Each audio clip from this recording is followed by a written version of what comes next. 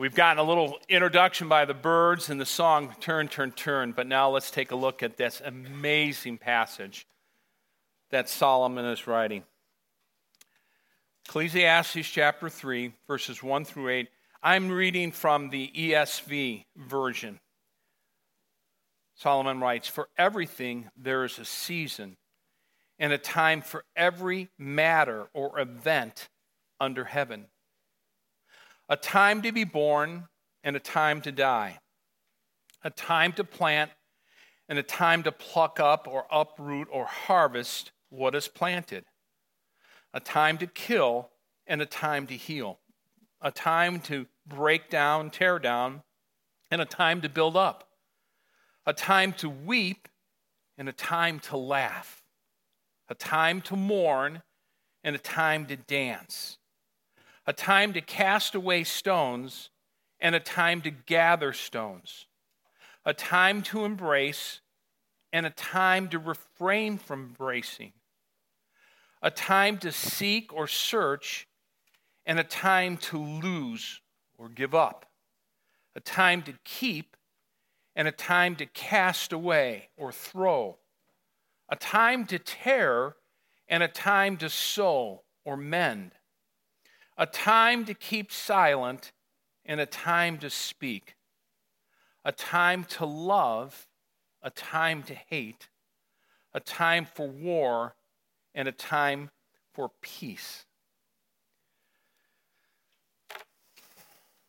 There is a lot there. Now, in your handout, you're going to look at this and say, holy mackerel, there's a lot of stuff in it. What I chose to do is to actually put verses 2 through 8 on your notes with a little gap in between them. So as I make some comments about each of these verses, you have the freedom to make a note or something like that. So what I'd like to do is frame Ecclesiastes chapter 3. And in doing this, I want this framing to help us see, understand, and lean into, and maybe even embrace the hard, painful, often confusing realities of life. And frame them as this: seasons or cycles that have a beginning and have an end. Frame this as part of God's mysterious, sovereign, which means He is Lord, He's in control. He is His sovereign and goodwill and ways and plan. We're going to frame this that God is in control. He has our good in mind. His creation, our life has purpose and meaning. There is a divine plan. And it's interesting to think that these verses are not so much a theology that Solomon is giving, but more a lens by which to view the world. It's a worldview. It's a perspective. Okay, does that make sense? You got this frame? Now, let's take a look at verse 1. "For everything there is a season and a time for every matter under heaven." Well, Solomon is saying that there is a time and season for all of the things of life, both the good and the bad. Nothing is random or outside the reach of God. The mystery of time marches on, and change is a reality. And change can be relentless and sometimes uninvited. Now, up to this point, we've been talking about life under the sun as Solomon has observed. And if you've been here for all of our messages, it hasn't been overly encouraging. In fact, it's been pretty pessimistic. Because bottom line, Solomon is looking at life in different aspects of life, like money, pleasure, work, those types of things. And he said, I have it all, but you know what? It's like trying to grab water. You get a feeling of it, and then what? It just slips away.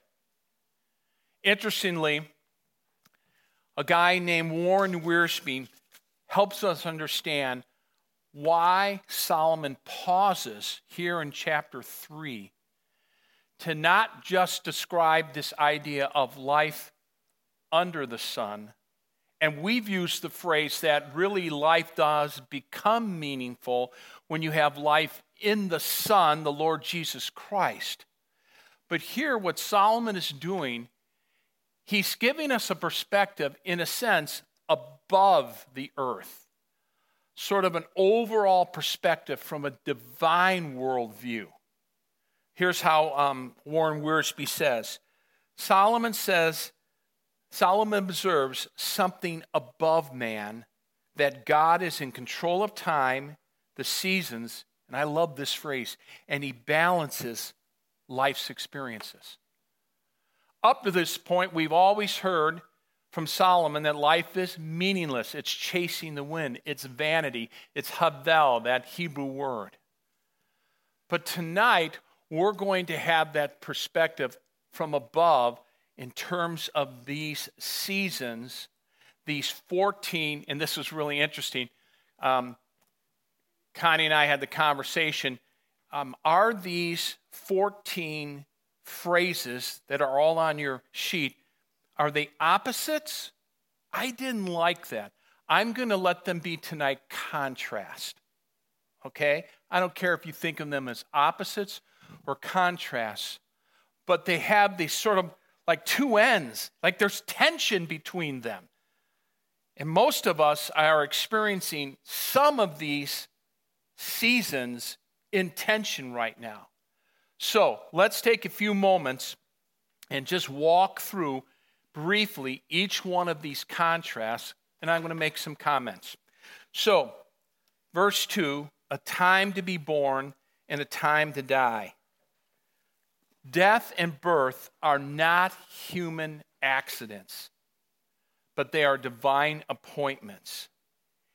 Each has a purpose. There's a beginning and there's the end. In 2018, on May 11th, Connie's father died. On Christmas Day of 2018, in the same year, Connie's mom died. We lived this passage. We lived this passage and this idea of there's a time of birth and there's a time of death. Let's move to the next one. A time to plant and a time to pluck up what is planted. Here, Solomon's observing sort of the natural world, this idea of agriculture, of a farmer. And a successful farmer not only knows that it's up to nature to really determine the outcome of what they've planted, but it's their job to cooperate with nature in terms of trusting nature for the outcome. Well, I think you could apply that to even a relationship with God, that it's up to us to trust working with God, not against God, for the outcomes he desires in our life. So there's times in life when you're planting. Many of you are in the beginning of your career. Some of you have started jobs in the recent months or years, and you're paying your dues. I've said to people the first 2 years are really hard at a new job because you just got to learn the ropes. You want to do your best. You don't want to make a stupid mistake. All that pressure of that planting. But there's also the times where you reap the good work that you've done in a harvest and being able to get what you've planted. All right. This is one of the toughest ones. Let's take a look at it. A time to kill and a time to heal. I don't know about you, that's hard. A time to kill. Well, interestingly, there's two views in regard to how would you understand a time to kill. The first view says that Solomon here is speaking of a reference to sickness and disease and a pandemic. That's what happens. People die. People are killed by sickness and disease. We could maybe add in their accidents. Okay? So some people take that view. That's what that means. But probably the majority of people take a view that this is describing a just war, self-defense, or civil police force that has, in a sense, the authority and to right to take the life of another person.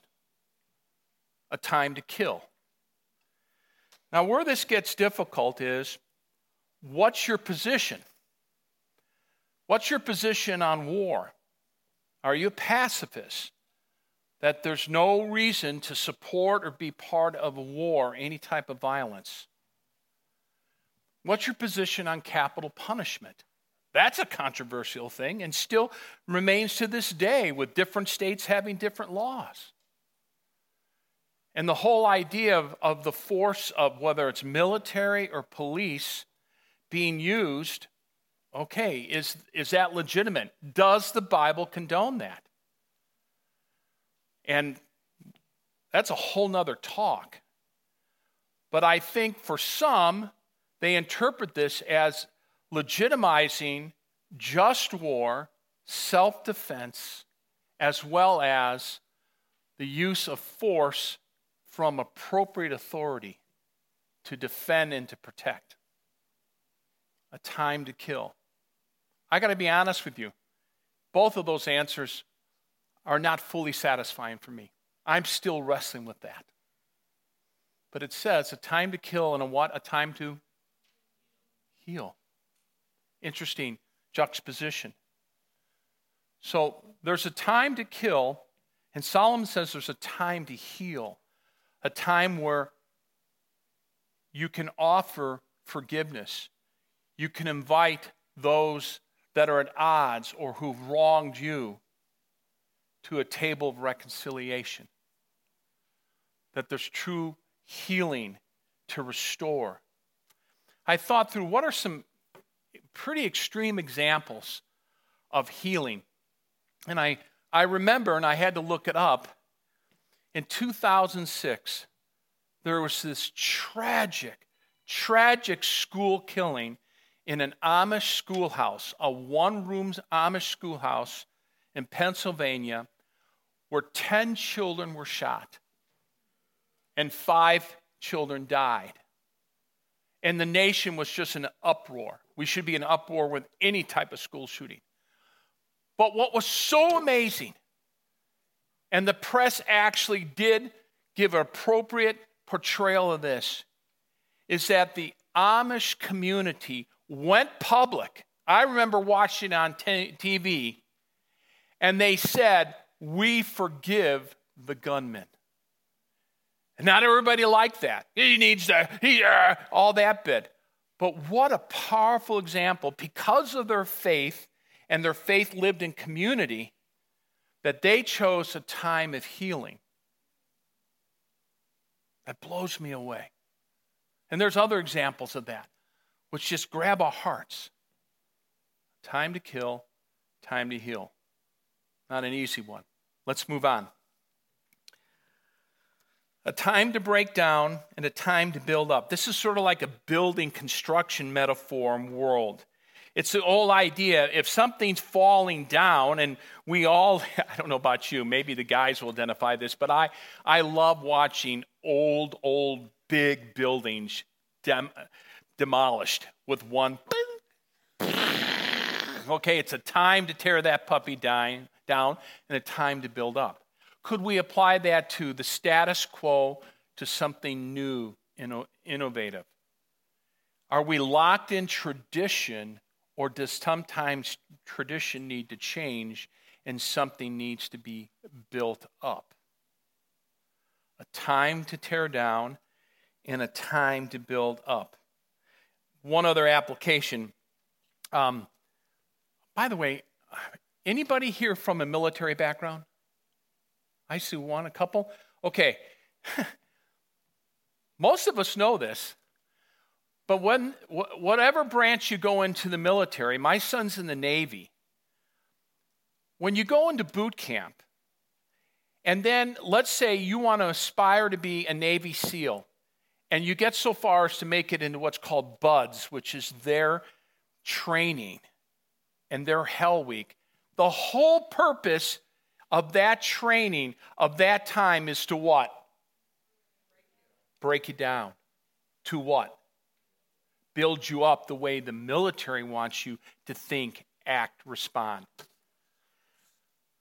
Bless you who have served in our military. But that's just another idea of there's a season to build, to tear down, and a season to build up. I've had coaches do that. How about this one? A time to weep and a time to laugh. There's a time for proper emotion. There's a time for joy. There's a time to laugh. But there's also time to weep, to empathize, to be broken with another person's brokenness, a time to sympathize. Paul echoes this in Romans chapter 12, where he literally quotes this phrase by saying, there's a time to weep. Weep with those who weep. Rejoice with those who rejoice.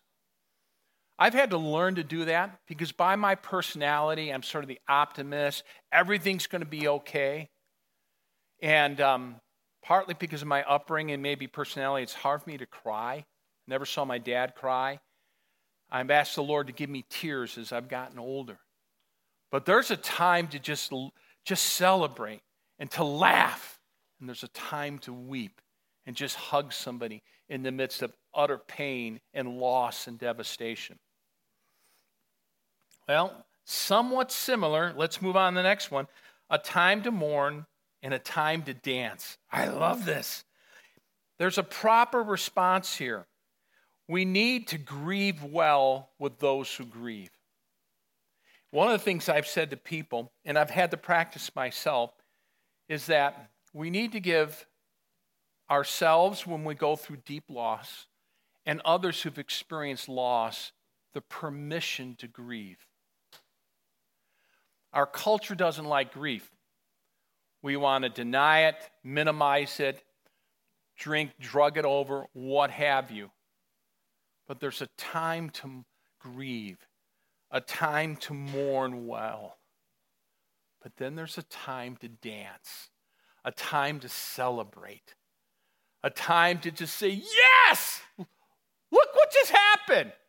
Look at this new life God's given us. Look what God did in Mexico. It's a time to party.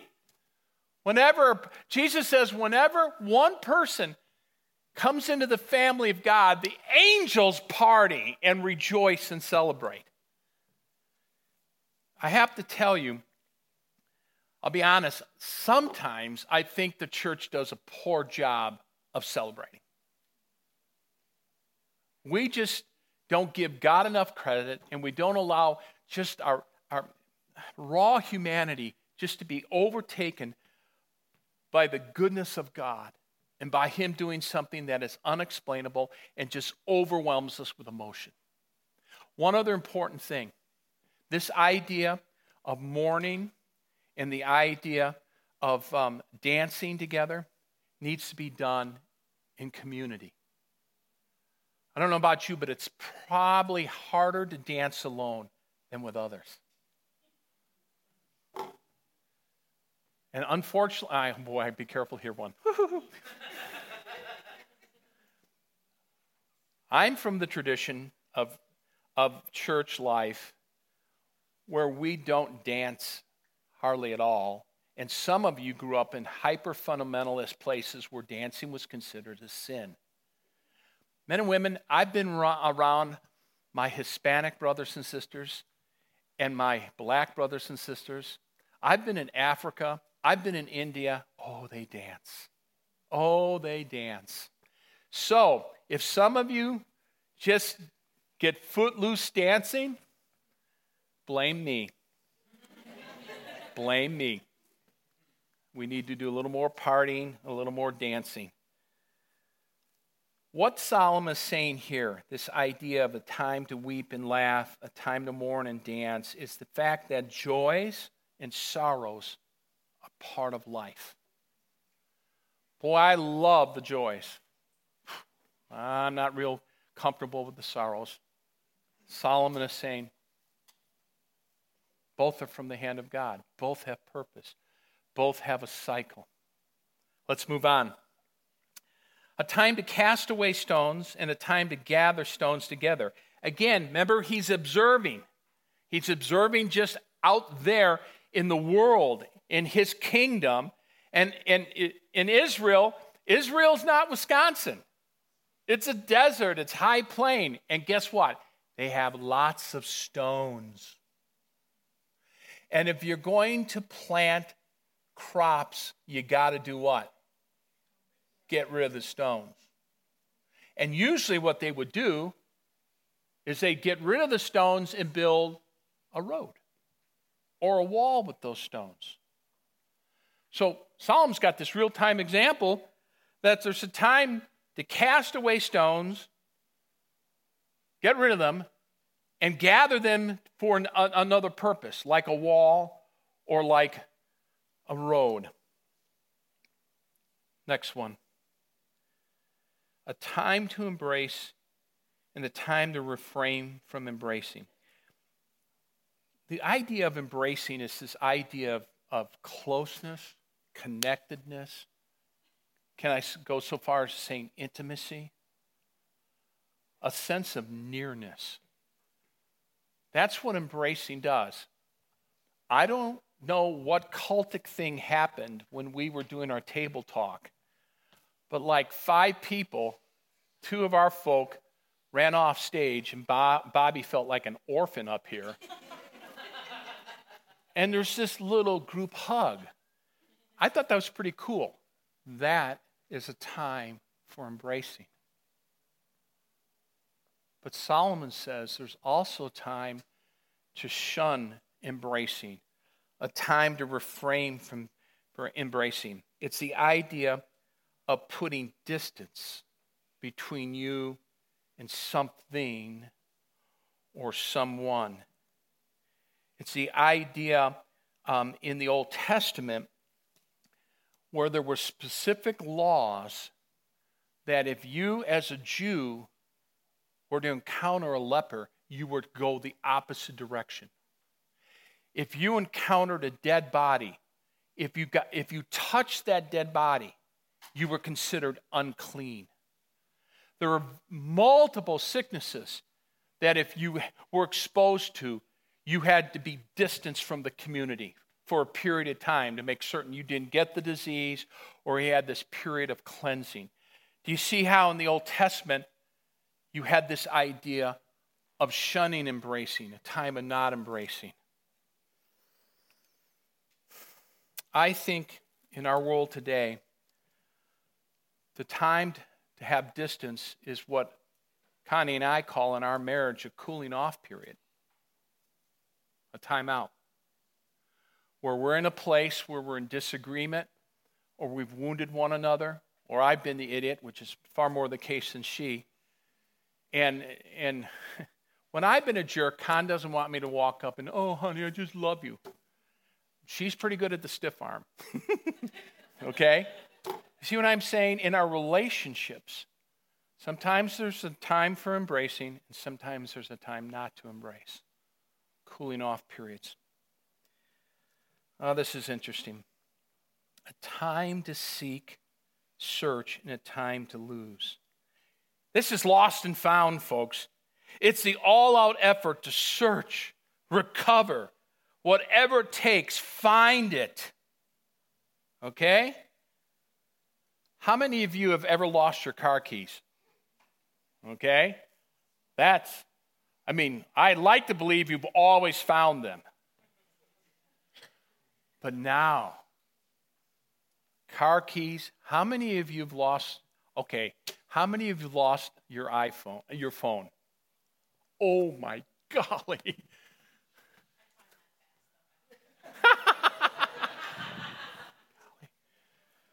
I don't need to say anything more. You know what it means to be in a season of seeking and searching. I gotta find this. But then Solomon says, there's a time to lose. to give up as lost. That's hard, especially for us type A people. I'm going to find it. I got to do it. I think one of the most difficult things to hear for those who live on the coast of our world and whose world is around the ocean and the lakes is when there's a tragic accident in the water. And they send out search planes, they send out boats, and they spend days, weeks searching for survivors, searching for the wreckage.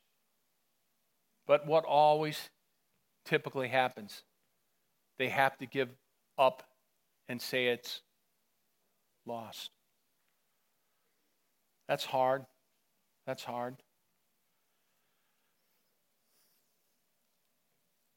A time to keep and a time to cast away.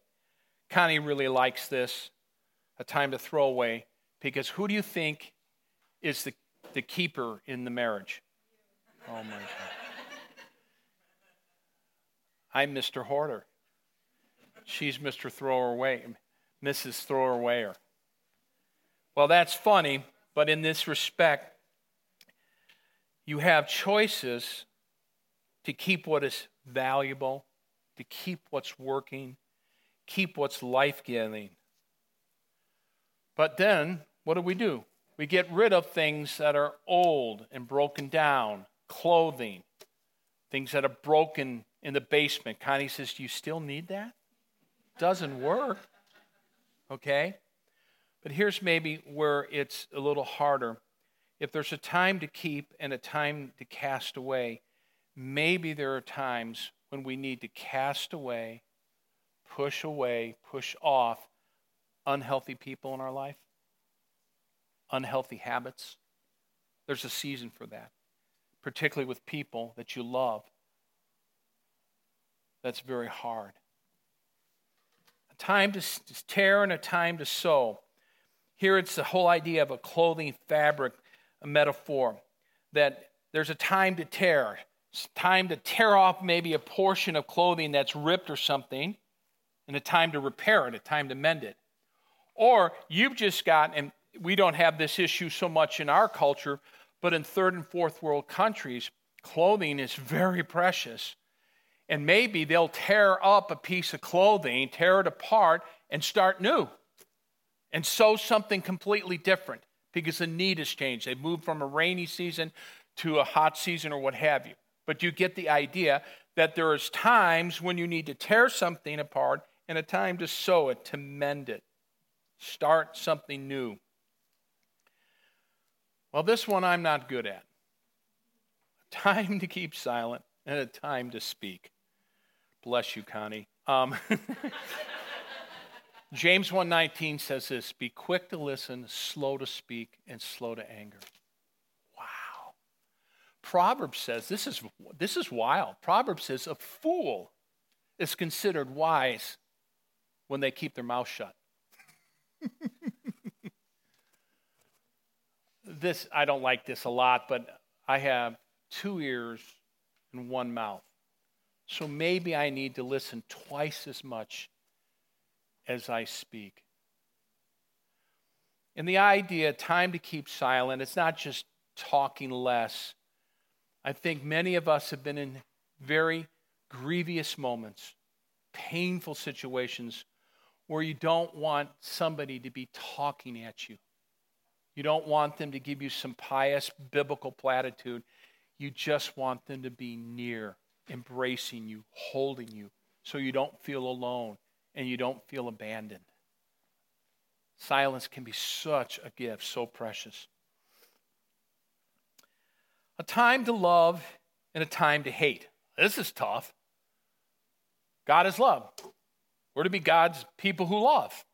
I get that. So I just simply would say, love what God loves. Love people. Love life. Love what is good. Love this word. Love flourishing. Something that's thriving. But men and women, I think Solomon is saying to us, hate what God hates. Hate evil. Hate the evil one. Hate injustice. Hate cruelty. Hate oppression.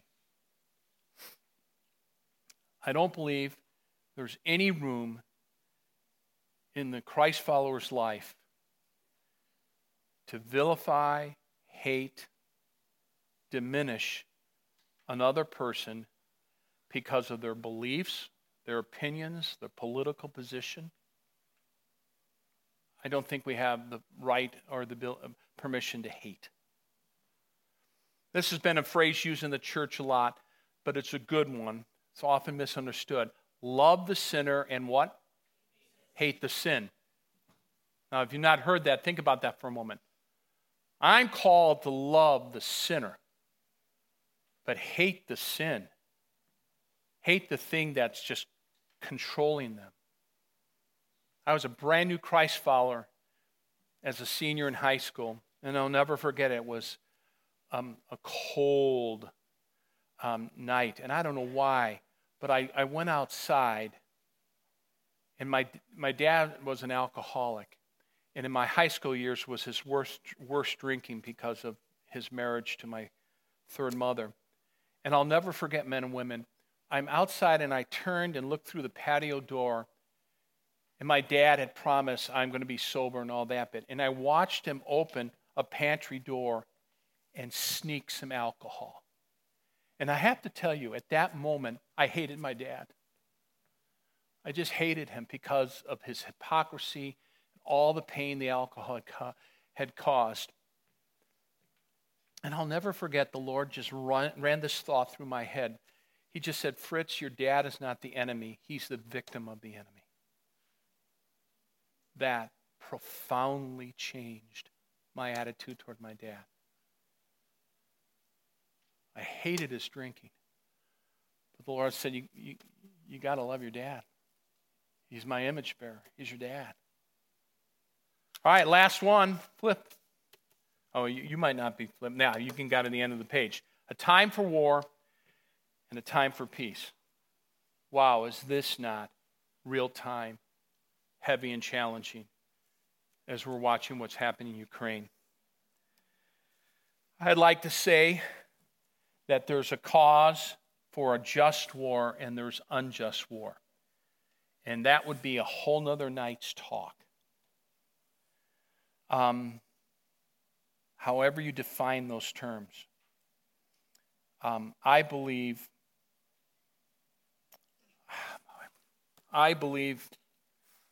that if you're going to involve yourself in the war, you never need to be the aggressor.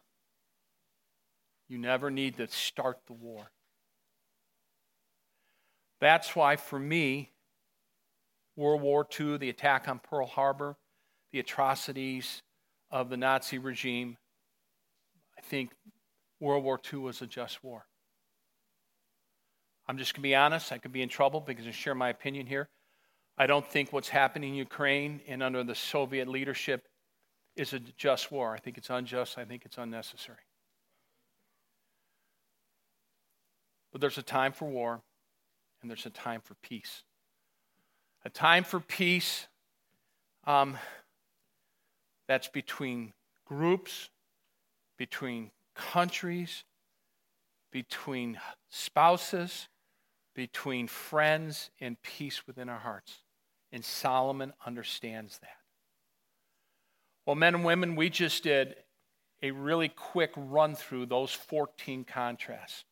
I want to end by sharing what I call 7 considerations as we think of these seasons, these cycles.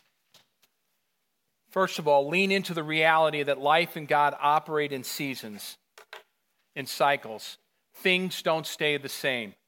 Change is constant. There's a phrase that says the only guarantee in life is what? For Con and I, our parents birthed us and we buried them.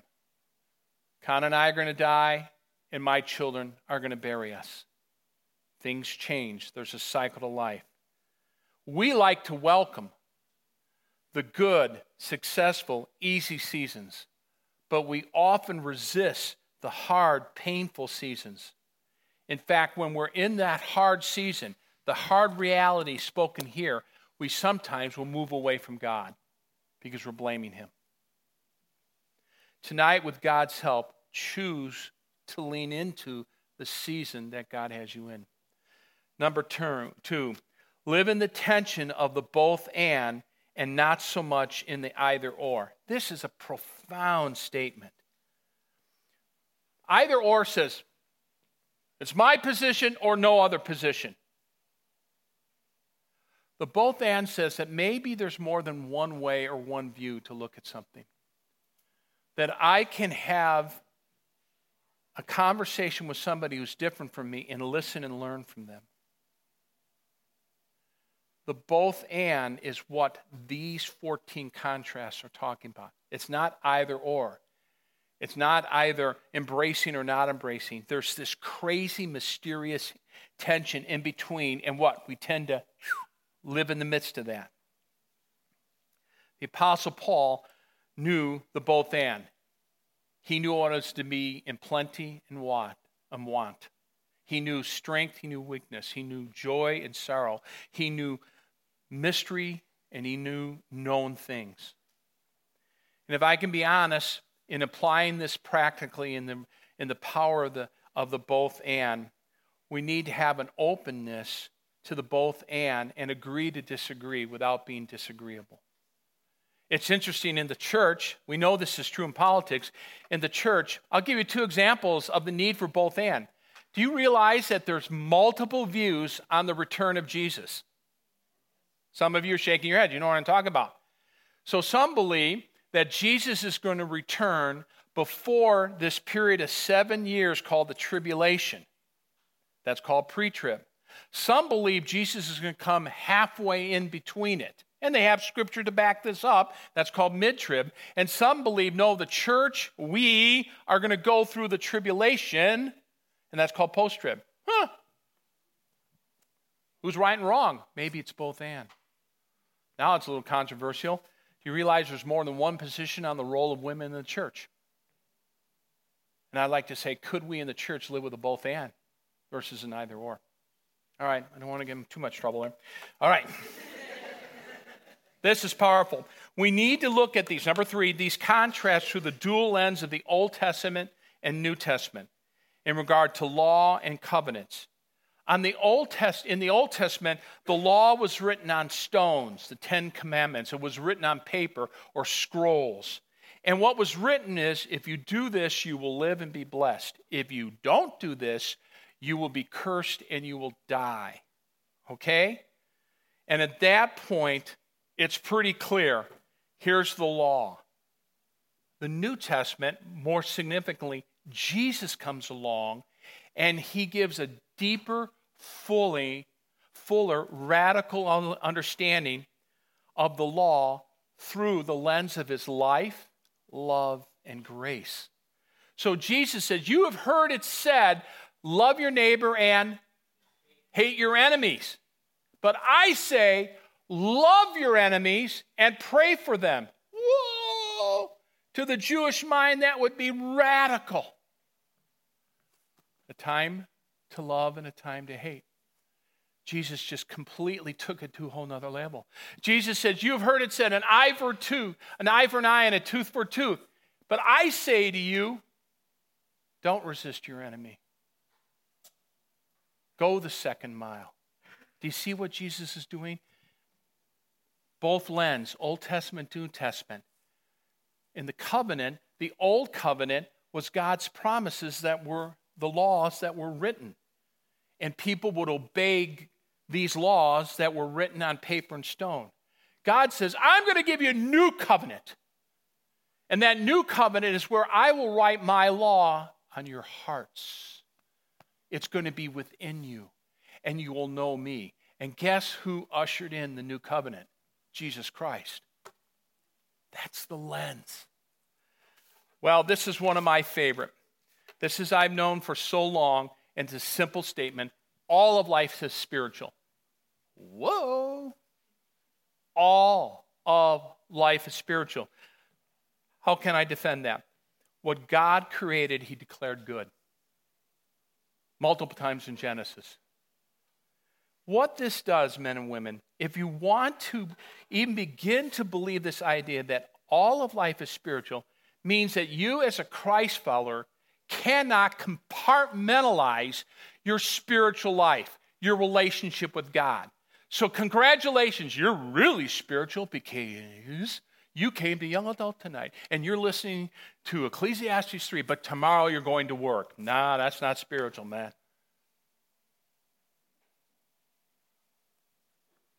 I read my Bible, that's spiritual, but I'm on my phone reading something that's significant. That's not spiritual. I play volleyball, that's not spiritual. I work out, that's not spiritual. I have a good meal. That's not with a friend. That's not spiritual. Men and women, all of life is spiritual. That is so profound. Because then that means that I celebrate the one who's given me all of life, the good and the bad. All these things that Solomon talks about is part of spiritual life. It's from God. That is so transformative. It's so helped me just to push against this compartmentalism. Well, I'm a good Christian here, but I'm not a Christian over here. No, all of life is spiritual. I could talk forever on that one. Well, I'm going to use some big words with you here. We're not fatalists. Okay, ready? Fatalism says that we are subjects and victims of chance. We live and we die. Nothing more. We are random pawns in this universe. That's fatalism. Nihilism, Connie says nihilism, says there's no purpose or meaning, life counts for nothing, no value. I'll go back to my phrase. We're not fatalists nor are we nihilists. We are divine realists with faith-filled optimism. Yes, life in the Son gives us hope that time and tomorrow, the reality of tomorrow, there's a tomorrow, allows for a change, a new season, a new cycle, and a new start. Life is not static and it is not stagnant. Connie made the statement, babe, thank you so much. She said the Ecclesiastes 3 passage is not two-dimensional, meaning this. So there's season, there's cycle life. So it means that it's not linear, straight line like this. So two-dimensional means I cycle through life, birth, death, healing, and I'm on this normal plane here. Con said it's three-dimensional. We are moving forward as we move through the seasons of life, but we are also moving horizontally upward as we move through these seasons of life. You see what's happening? My life never stays the same. And with God, as the one that we're living with and under, my life continues not to become necessarily better, more comfortable. I become more Christ-like. I become more closer to God through the great times and the hellish times. And it's just this. What a profound thought that Solomon gets here. That life in the Son has this hope that things can change. Things can get better or they can get worse. Well, that leads me to the next point. What's it say? God is not surprised, nor has he abandoned us in the tough realities and seasons of life. Rather, he is in our midst, with us, in us, and through us. Would you write this phrase down if you're taking notes? It also means God is for us. Isn't that great news? You might be in the lowest part of a hard cycle of season right now. You might be on the top of the world coming back from Mexico. God uses not just our success, but often more our sorrows, stumblings, and weaknesses to minister to others. Paul talks about in 2 Corinthians chapter 1 that because of our sorrows and brokenness, we're able to minister and comfort others. Oh, that's so powerful. One other thing I just want to boldly declare, beware of Satan's tactics. He is the father of lies, and he's the father of deception. So what he will do, he will lie to you, especially when you're in a difficult season, when some of these very painful things are just in your face, and Satan will say, you're alone. God's abandoned you. He doesn't work. He doesn't love you. There's no hope. Do you hear those lies? And the other tactic he uses condemnation. You're a failure. You thought you were a Christian. You thought you were better than this. You're not even worthy of God's love. Hear the condemnation? Those are all lies. And in the Son, and these contrasts is the hope and the reality of God walking us through life and working in and through us. Last statement. Love it. The world we live in is not safe, but under God's sovereign plan and care, it is good. C.S. Lewis, for you C.S. Lewis fans, do you notice I misspelled him? Few of you in there. Lewis. Sorry about that. I love this. C.S. Lewis describes the character of Aslan the lion in the book The Lion, the Witch, and the Wardrobe with this statement. To Lucy, the beaver says, of course he isn't safe, but he's good. He's good. He's the king, I tell you. I love that. Sadly, I want safe. God says, maybe not, but I will be good. This is not a safe, comfortable, formulaic world we live in, but life under the sovereign, caring God and life in the Son is good. Is good.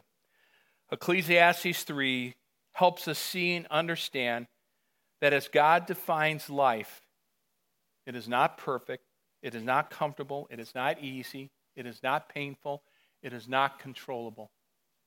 But it is holy, it is good, and it's worth living. Welcome to the Ecclesiastes 3 seasons of life. Would you pray with me?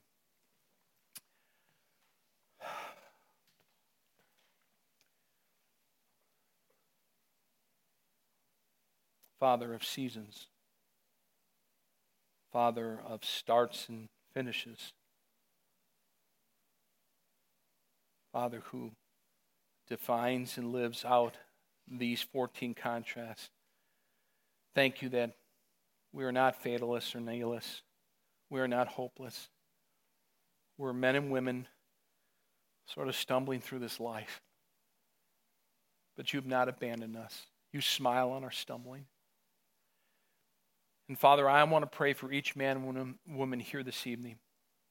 I especially want to pray for those who are in a season, a cycle that is so painful.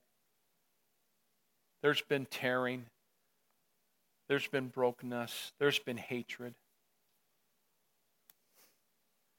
There's been death. There's been weeping. There's been mourning. Oh God, this evening, would they just know your nearness, your being Emmanuel?